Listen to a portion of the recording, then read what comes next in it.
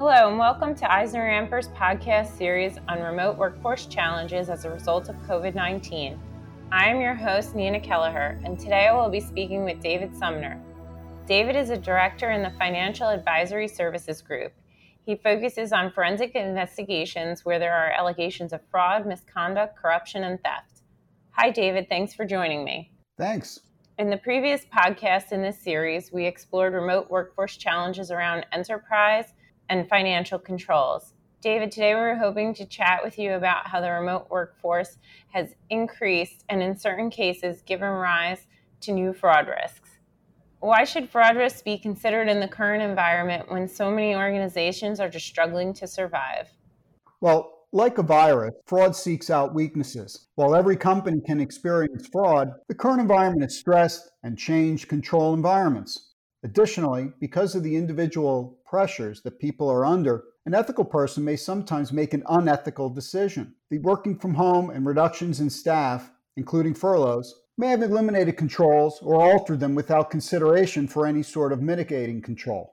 Today, I'd like to talk about fraud risks from two sources: the external fraud risks due to the COVID-19 environment, and then the internal fraud risks, which are due from working from home and the changes to the control environment.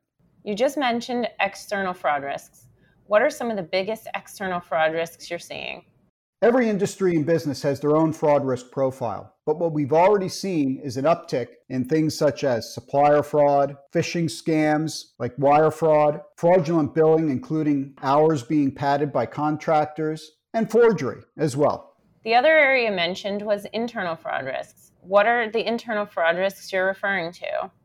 Sure. The reality is that the sudden implementation of working from home, coupled with staff reductions, may have significantly impacted certain key anti-fraud controls. Organizations really didn't have a proper amount of time to evaluate these changes. It's understandable because the speed at which we went from something is happening overseas to shutting down major cities was unprecedented, at least in my lifetime. In most cases, I don't think mitigating controls were fully considered. Add to that risks from salary reductions and increased pressure to complete the same workload with reduced teams. Individuals are also under a lot of increased pressure. Companies are also experiencing increased pressure to meet loan covenants or regulatory requirements, and as a result, someone might make an unethical decision. Regulatory risks such as reduced security of protected personal information have certainly increased in the work from home environment. And lastly, I think we've seen some asset misappropriation with fewer employees at the physical locations. It sounds like working from home increases fraud risk.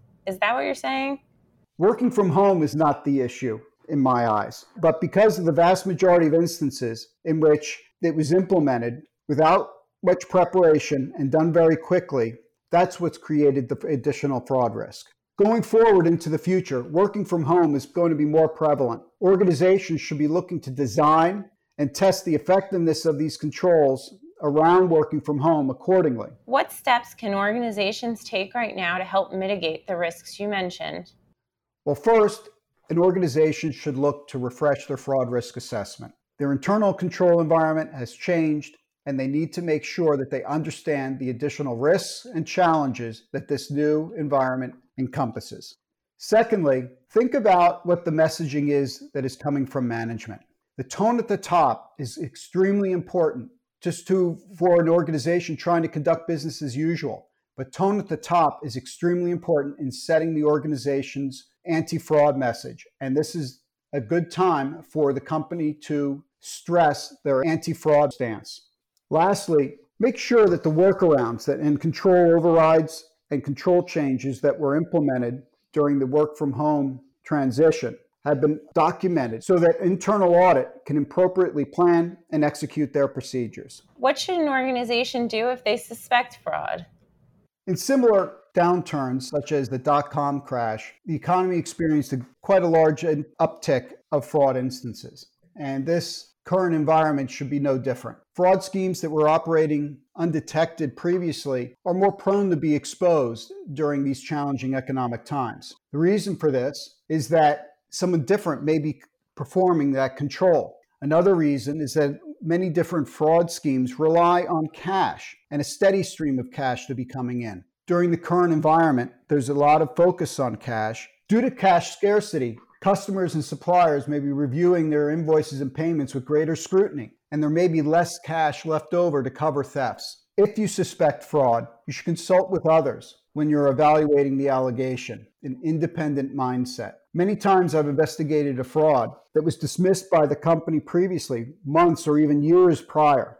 The reason for this is that they trusted the person, or they just did not think that it could happen to them. Another thing to do is to reach out to your insurance broker. Make sure you understand what your coverages are.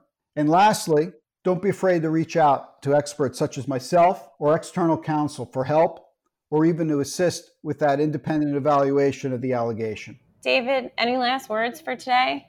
Yes, be vigilant. Also, don't ignore the risk of fraud. And if you suspect it, address it aggressively. And something that I'm sure you've talked about in the previous sessions of this podcast series, learn from the experience. Work from home will gain additional acceptance going forward. And if any other similar events impact your business, you'll be more prepared. David, thank you for this valuable information, and thank you for listening to the EisnerAmper podcast series. For more information on this and a host of other topics, visit eisneramper.com/PRTS and join us for our next podcast on Emerging Stronger.